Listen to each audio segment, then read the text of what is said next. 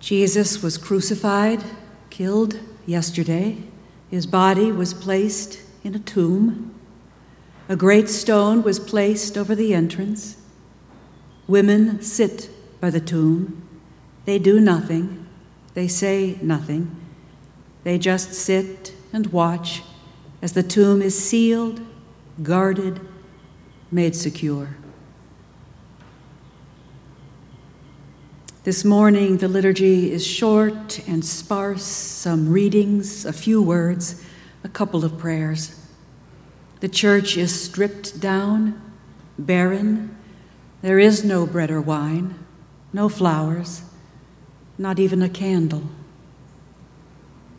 The Holy Saturday liturgy may be the shortest service of the entire church year, but it speaks to some of the longest hours of our lives. If Good Friday is the day of loss, the day of seismic shift in our lives, Holy Saturday is that day when the reality of the loss begins to set in. What was is no longer, and what will be is not yet. We know what that's like. Holy Saturday comes to us in many ways. On the church calendar, it is always the next day, the day after Good Friday. In our lives, it is the day after the funeral. It is the day after heartbreak. It is the day after the relationship ended. It is the day after the dream was shattered. It is the day after we tried and failed. It is the day after the diagnosis.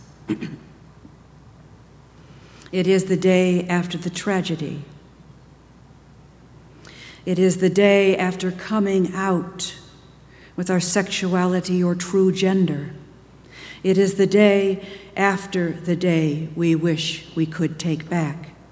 It is the long day of the pandemic.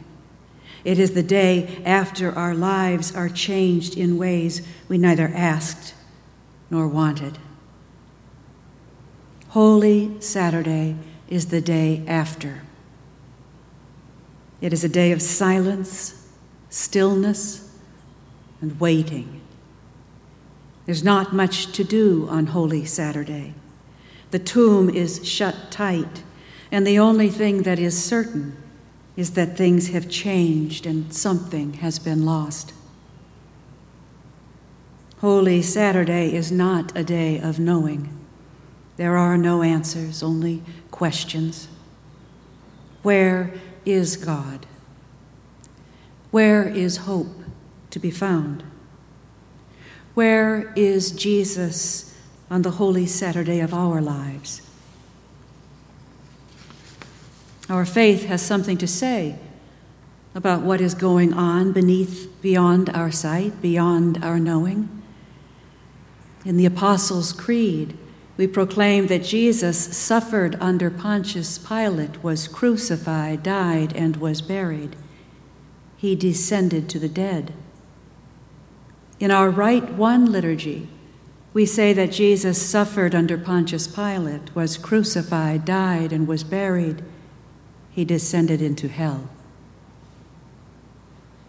Holy Saturday is the day Christ descends into hell and breaks the bonds of sin and death.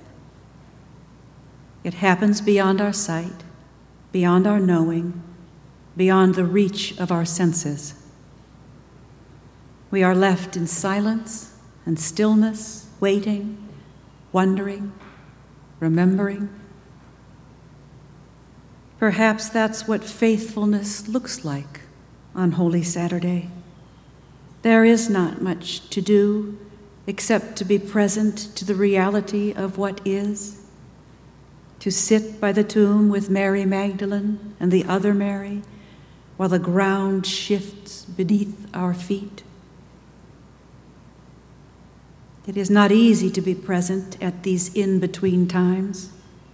It is hard to sit with sorrow, grave disappointment, vulnerability, shame, or fear. We want so much to move on from the difficult and uncertain days, weeks, or months of our lives.